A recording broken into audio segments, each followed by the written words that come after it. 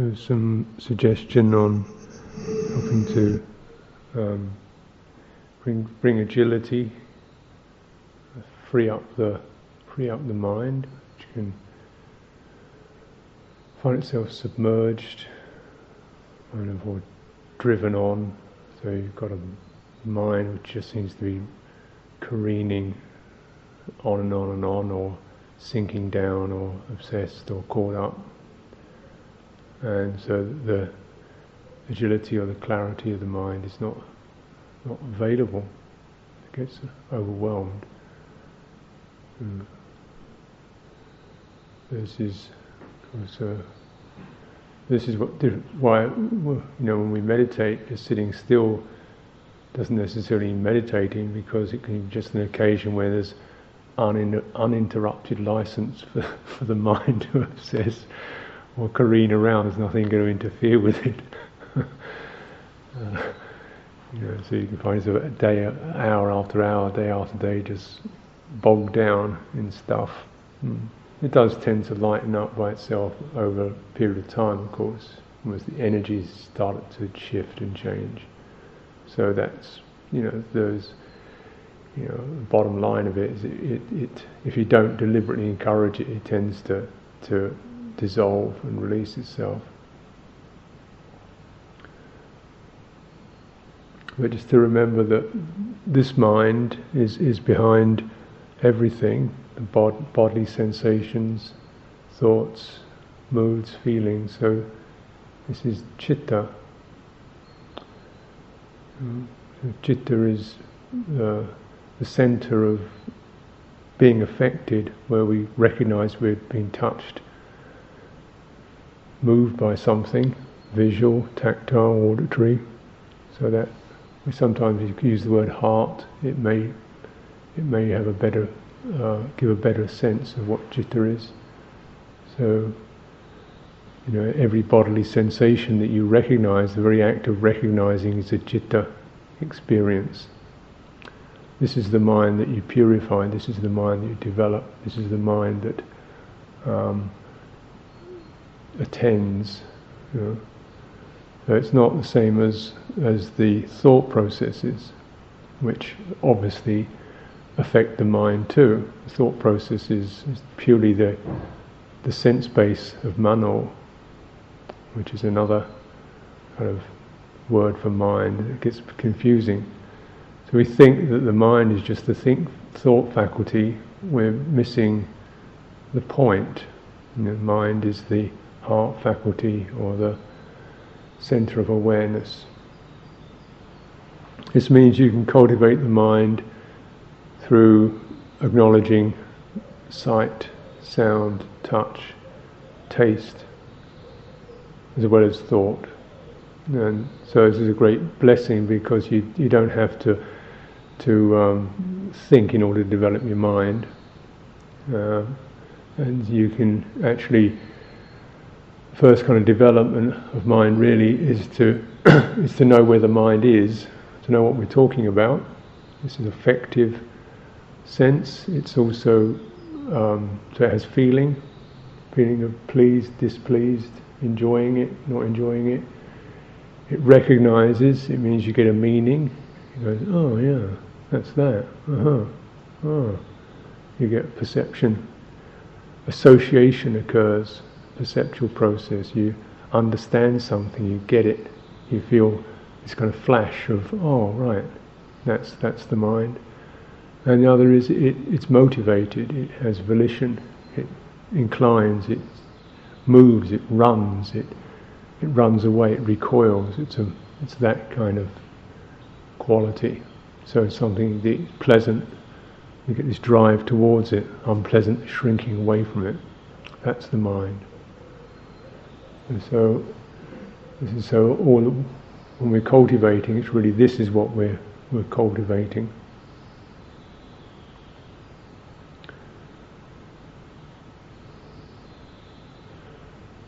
Second thing is to just know that's that. So whatever we touch or see, hear, the mind is there.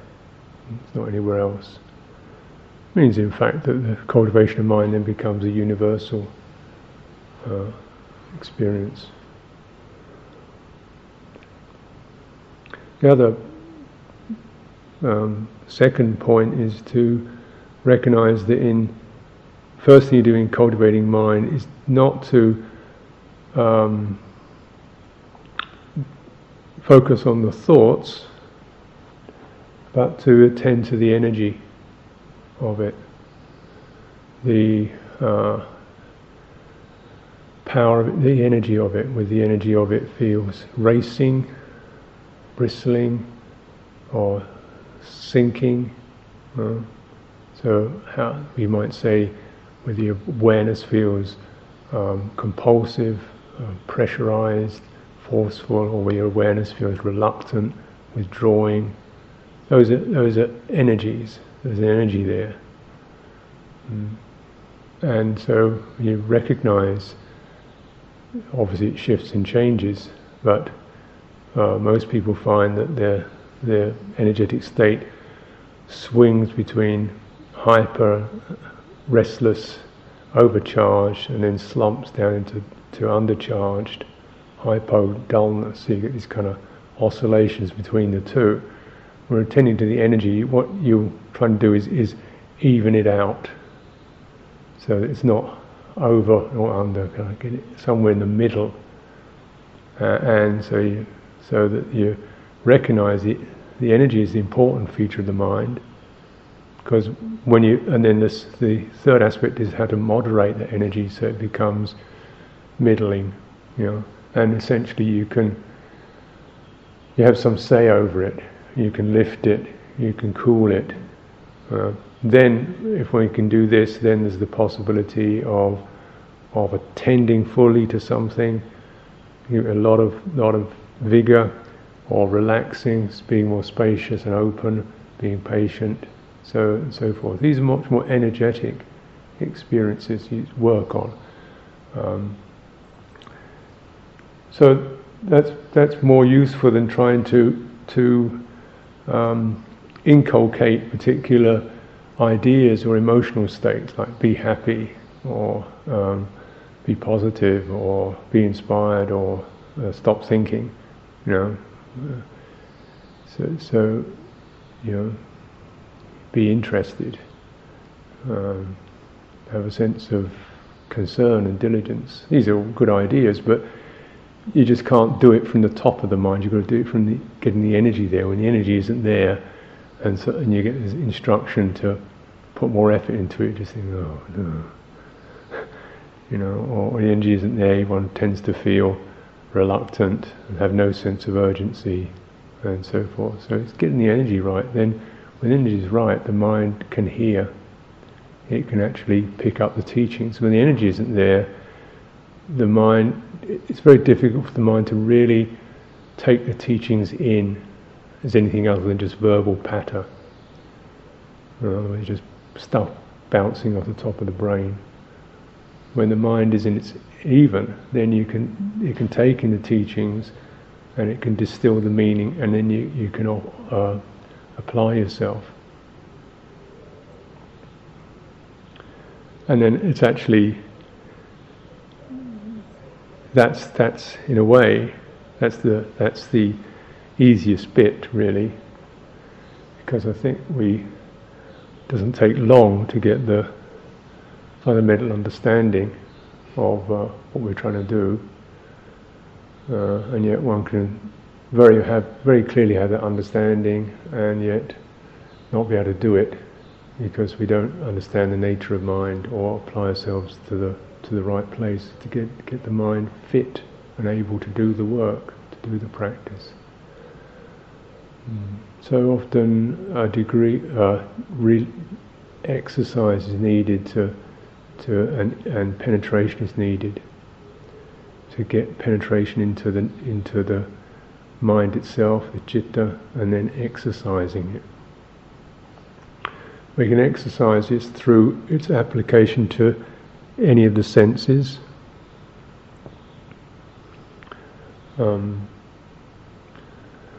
Can be through the six senses: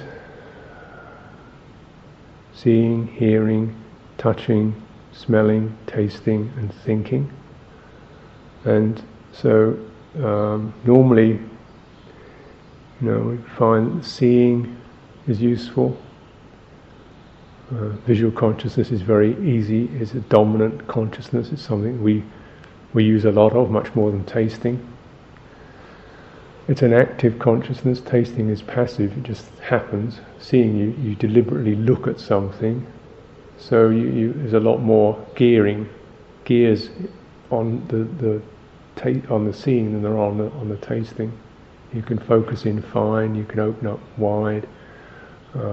So you can actually explore the effects in visual consciousness. Hearing is another useful one, and touching. When you get some skill with these, then you're able to more fully explore thinking, but you can also deliberately use thinking, explore that. So these are the 4 most useful sense bases to develop mind through. Simply speaking, thinking will be of 2 kinds. One is using a mantra to deliberately slow down a thought process, so that your thought process can't go into its normal patterns. So you use a mantra so the mantra in a way governs the energy of the mind, and slow, repeated, so it governs the proliferations, the associative thoughts, so you don't keep going on about this and that and this and that and this and that. And it governs that, and it also, you can use it to slow the mind energy down. So thinking very slowly and deliberately a word or even a small phrase, Buddham Saranam Gacchami, Om Mani Padme Hum.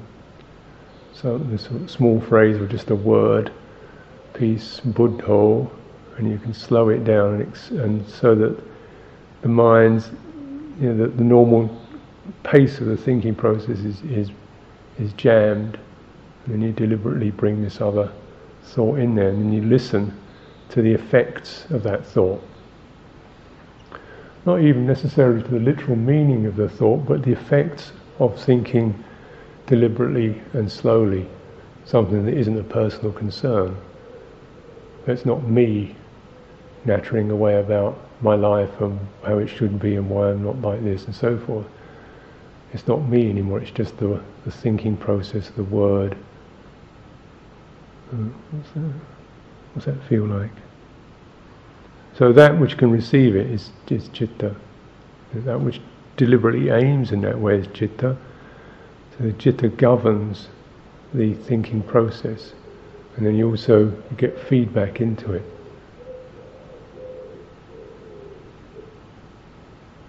Using a mantra can be useful when you can join it with breathing.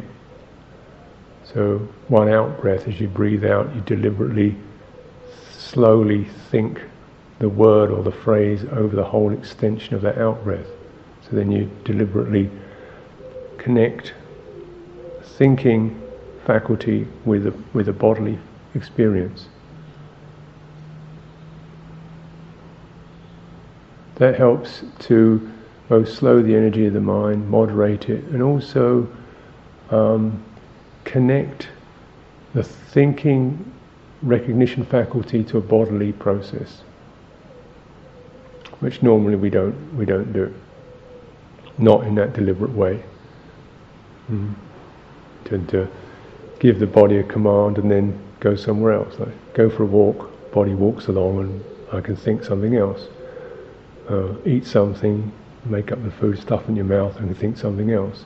To actually stay with a bodily process, you've kind of spread the word over that whole exhalation or inhalation. So in Theravada, particularly in the Thai Theravada tradition, they often use the word Buddho over the out breath and the in breath. So Bud is the in breath and Do is the out breath. That really is slowing it right down. So you can do something like that. And as you contemplate or notice the effects, what it brings up. Energetically the effects, and then any other, when it gets bored or restless or whatever, but you've got some way of being objective about those. The other way of using thinking is to associate, or just almost recount very briefly what's happening. So you're breathing out, just noticing, using the word breathing out. So you don't keep saying that, but you just get that momentary flash of recognition. And for that moment, your attention goes to the out-breath, and you try to hold it there. So then the thought process is used rather like a tag, or a kind of a flash of thought.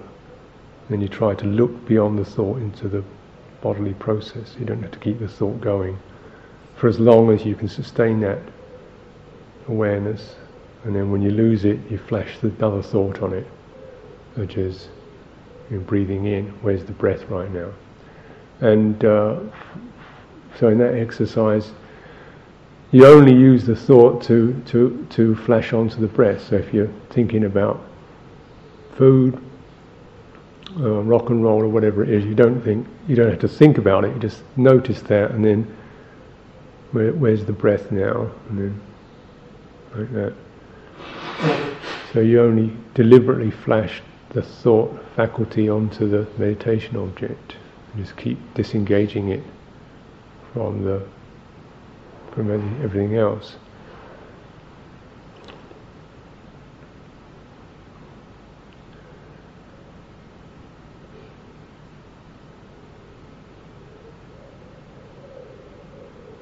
With the other senses,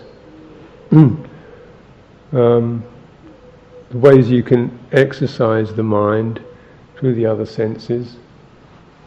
You can do it with the thinking process too, but it's probably best to start with the other senses, is to notice the ability to concentrate, to moderate the focus, to moderate the intensity of awareness in that. So if we start with the visual consciousness, and then first of all you might begin by going to a very wide focus. So you try to widen and soften your focus until the details of what you see become blurred, and you just have a very wide open focus. You're not looking at anything particular, you've just got your eyes open. There's no particular aim. It's just having the eyes open. And whenever the gaze tries to pin on something, then you let go of that. You get used to being able to sustain a wide open focus. And what that feels like. It can feel peaceful, it can feel slightly unsteady at first. It can feel spacious and open. It might be something that you find difficult to sustain. You go into an open state. What happens when the gaze is very relaxed and open?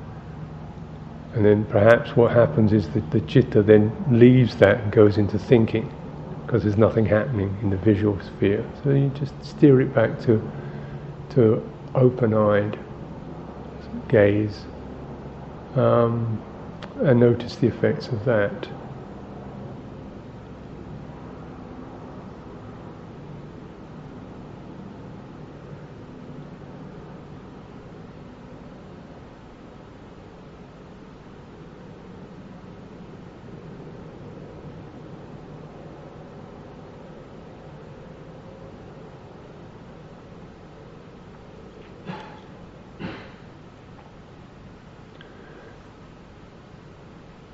Then determining to see a particular object, something that's fairly easy to see, a largish object, Buddha Rupa, looking this way. So you just get the sense of the whole image. Notice the the deliberate intention to do that, and then the holding a focus like that, how that feels. Not even the quality of the image, but just the quality of the focus. So it's rather like you're examining your eyesight rather than the objects.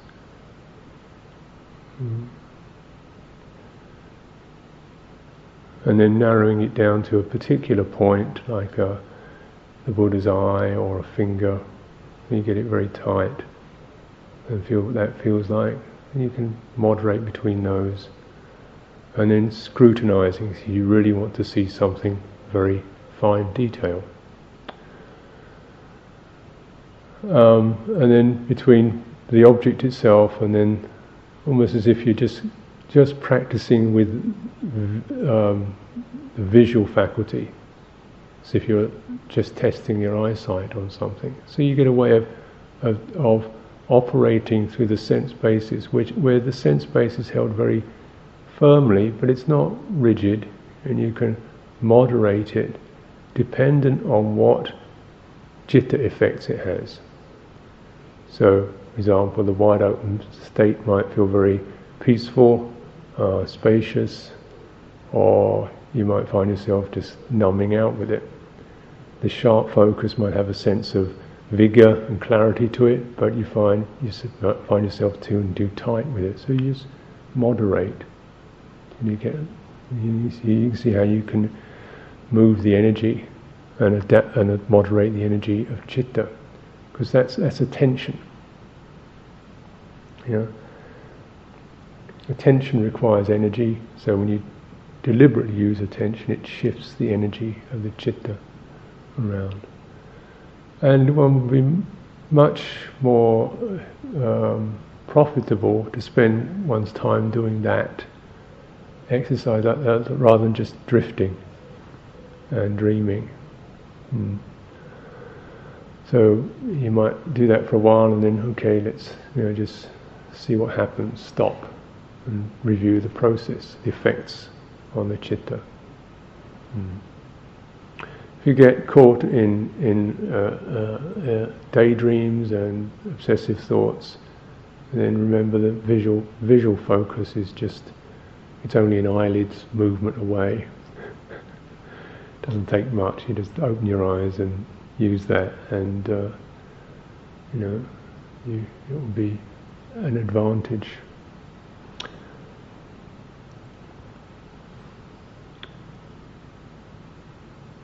Hearing faculty, opening the hearing up as if you're almost listening to every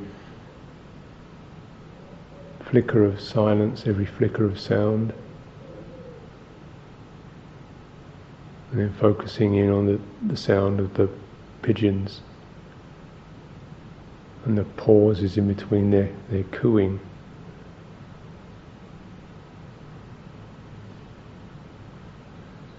Tactile is interesting because the touch consciousness is the only one in which it operates both ways. One touches something, and as soon as you touch something, then you're touched by it. So it's a very effective sense. It's the most intimate sense. You can look at something but not be seen. You can hear something and not be heard, but you can't touch something and not be touched. So it's exquisitely sensitive, and there's a lot of resonance in it. Mostly we're not touching very much, just the floor, the ground, the pressure of one leg on the other. But it's often a sense base that we miss out on. It's happening, but we don't bother with it. It's in meditation, it's one of the most useful ones, and mindfulness of breathing is fundamentally a subtle form of touch. If you approach it as a touch experience rather than a visual experience, rather than watching your breath, touching it, being touched by it as the sensations ripple through the body, then you find it becomes much more resonant and conducive to rapture, piti, than if you're just looking at it. But tactile consciousness is something that often one needs to deliberately encourage.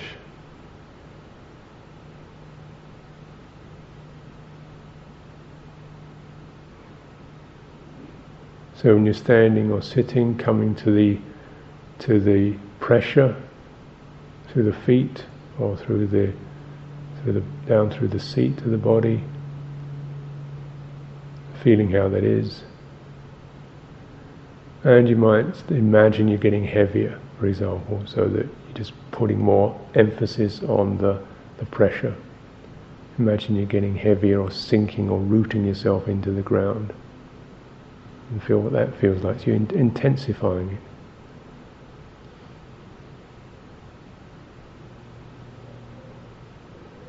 You can contemplate where there's very little pressure or no pressure, above the head or in front of the body.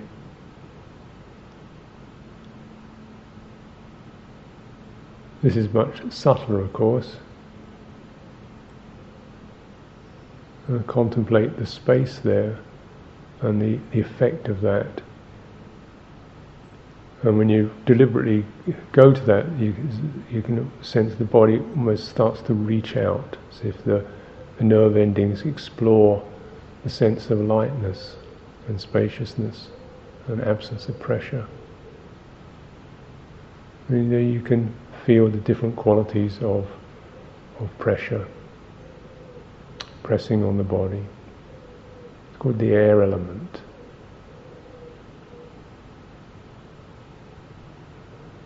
Walking meditation can be very useful for tactile, standing, sense of the awakening all the cells in the feet, soles of the feet, as if you're like a monkey or a gecko, one of those geckos that climb up walls, and they've got these incredible feet that stick. Imagine your feet like that, so every cell is asked to be present. So then you're flooding the feet. The mind is then the feet, so it doesn't have it's not buzzing around in the head, it's going down into the feet. You can feel the effect of that.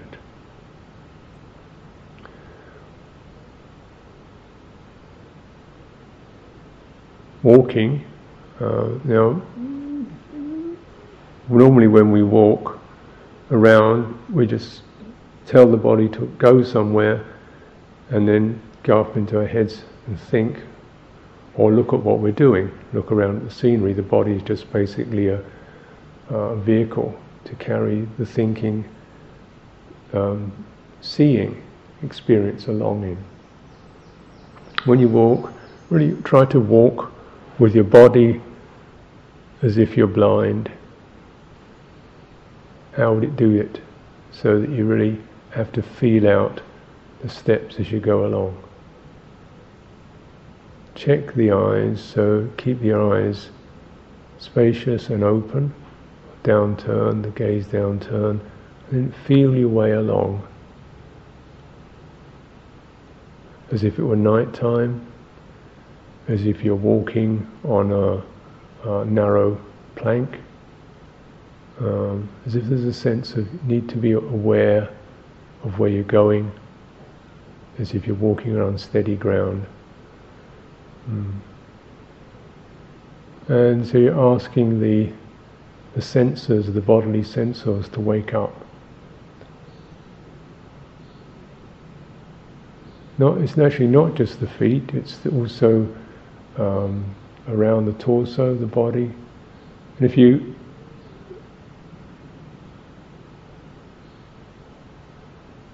check and walk more fully, just ask yourself how you walk, rather than just switch it on and go walking. How you walk, you notice you're standing still. When you want to walk, the origin of that movement starts around the back and the hips. It's not a foot thing, it's really has to start from the lower back and the hip is where it starts. So the body first of all inclines, it throws weight onto one leg, so you get the sense of the weight shifting. So one leg is then freed up, and then the back and the pelvis turn that free leg forward. So walk actually from your back. That's what starts it. Then the leg comes forward, depending on how much energy you put into it, and then it touches the ground. Then the weight shifts onto that leg. The other leg is freed up. The back and the pelvis throw the other leg forward. As they throw it forward, and if you really go into walking, you notice that the shoulder actually comes back, or tends to come back as a balance.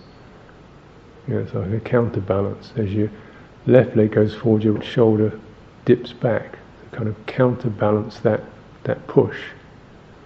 So there's this kind of swing and a fluidity to it in which the whole body walks. Now when the whole body walks, then it's a much more homogeneous, holistic, flowing, fluid, and intrinsically enjoyable experience. It's rather like swimming, actually. When you go swimming, often you're not swimming in order to get anywhere, you just enjoy the sensation of swimming, and kind of sploshing along and feeling your body undulate through water. Very nice. So why don't walk like it? The simple answer is because, of course, normally you walk in order to get somewhere, but try to walk in order to feel the joy of the body synchronizing its movements, and then so that has a nice effect on the mind. Makes the mind feel fluid, and it's enjoyable. If you do walking meditation just from some sense of I'm walking in order to meditate, then the mind it doesn't have the same feeling to it. We tend to do it in a rather stiff way, an artificial way. The muscles tense up. Walking properly allows the whole muscular balance of the body to adjust itself, the muscles to relax, to flow. It's very good, gentle exercise, and it's enjoyable.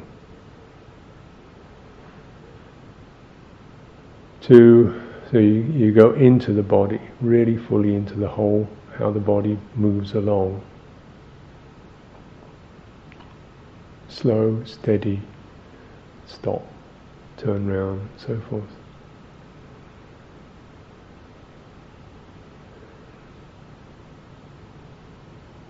The whole crux of body meditation, the whole rationale of it, is that if the body energy is moderated, and the mind receives that, it wants to be there, so it settles.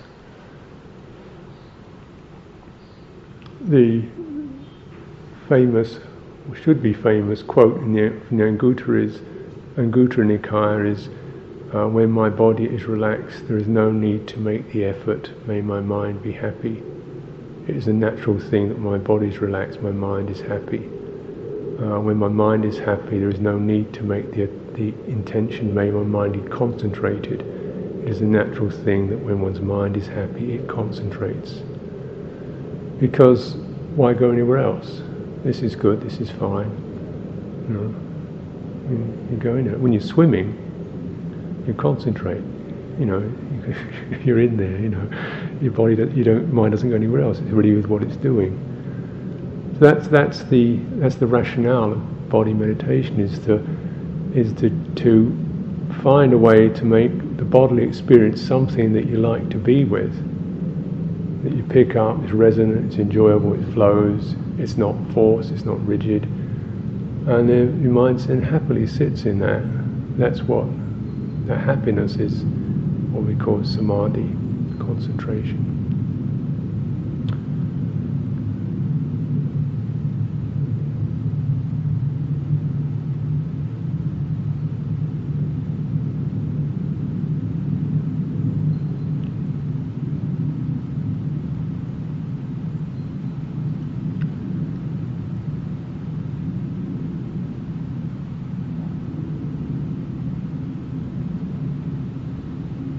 when you do walking meditation, and go into the body, you find all kinds of interesting things, about how the energy runs down your fingers. You begin to discern the subtle patterns of energy flowing through the physical form, and you begin to lose your attachment to just the visual experience of the body as a body. You think, when we see something, you think that's a body, that's that thing that I see with ears and so forth.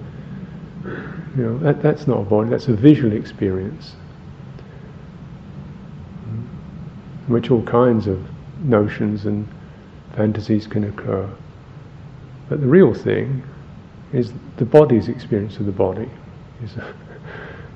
So, and once you go into that, you find that's a far more at home and satisfying place to be. And so you begin to lose your concerns or obsessions or difficulties around the visual, and go into the energetic experience of body. Because that also tells you when you're getting upset, when you're getting angry, when you're getting depressed.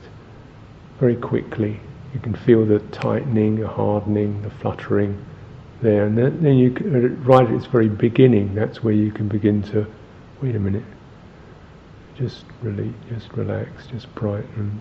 You can moderate it, so these emotional tightenings and flurries can be dispelled at their root. So a way of clearing the mind is through clearing the body.